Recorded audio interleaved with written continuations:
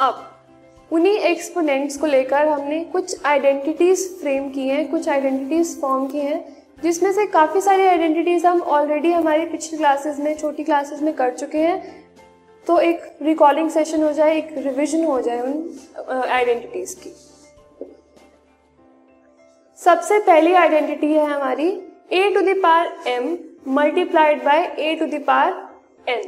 यहाँ a हमारा base है, a दोनों हमारे एक्सप्रेशंस में a is the base and m और n हमारी पावर्स हैं और एक्सपोनेंट्स हैं।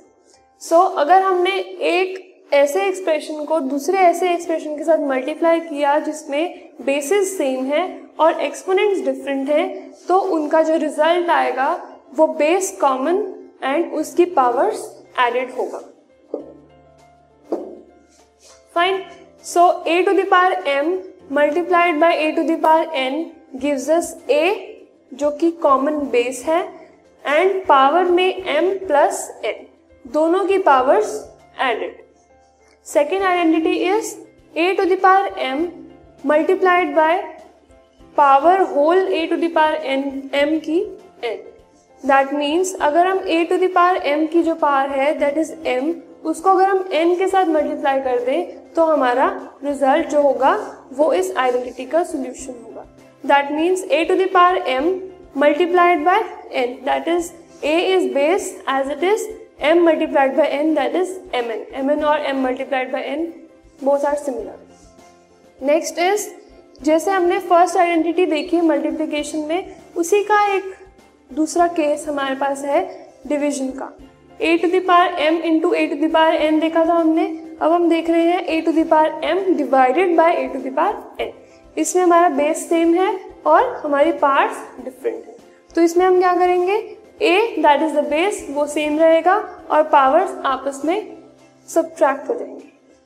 c a to the power m divided by a to the power n, a हमारा base is same and powers जो है सब्ट्रैक्ट हो गई। इसमें हमारा केस ये है कि जो अगर हम m में से n को माइनस कर रहे हैं तो हमारा m should be greater than n। This is a condition that should be satisfied for this kind of expression. Now next identity is a to the power m multiplied by b to the power m। इसमें हम देख सकते हैं कि हमारे basis different हैं और exponents same है। So what we can do is, हम m जो उसका एक्सपोनेंट है उसे कॉमन ले लेंगे और a को b से मल्टीप्लाई कर देंगे। That is a into B, that is A B whole की पावर हमारा m, that is the common exponent. Now fifth property is a to the power 0। अभी तक हमने देखा कि जितनी भी हमारी पावर्स हैं वो इंटीजर्स हैं, चाहे वो पॉजिटिव इंटीजर्स हो, नेगेटिव इंटीजर्स हो, उनमें ये प्रॉपर्टीज हम लगा सकते हैं।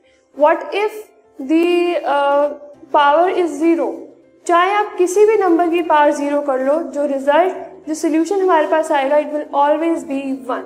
चाहे आप 2 टू द पावर 0 करें या फिर आप 3 टू द पावर 0 करें, 10 to the power 0, 1000 to the power 0, 1 lakh to the power 0, it all comes up to be 1। किसी भी नंबर की पावर अगर 0 है उसका result will always be 1। Next and the last property, last identity is 1 divided by a to the power n।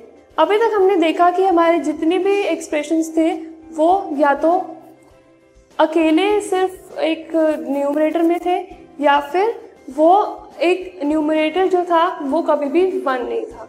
अगर हमारे पास एक expression इस फॉर्म में है कि हमारा न्यूमरेटर 1 है और डिनोमिनेटर जो है उसमें एक एक्सपोनेंट है, जो हमारा जो रिजल्ट होगा वो होगा same exponent, base same and the power becomes negative. Negative हो, अगर हाँ नीचे ही पावर हमारे पास नेगेटिव है तो power becomes positive. If the power is negative then it becomes positive, if it is positive it becomes negative। that means जो भी sign हमारे पास पावर का होगा डिनोमिनेटर में, वो न्यूमरेटर में आने के बाद साइन रिवर्स हो जाएगा, इनवर्स हो जाएगा। So these were some of the identities जो कि हम रियल नंबर्स पर लगा सकते हैं। रियल नंबर्स मीन्स जितने भी नंबर्स एग्जिस्ट करते हैं, जितने भी नंबर्स हमारे पास अवेलेबल हैं।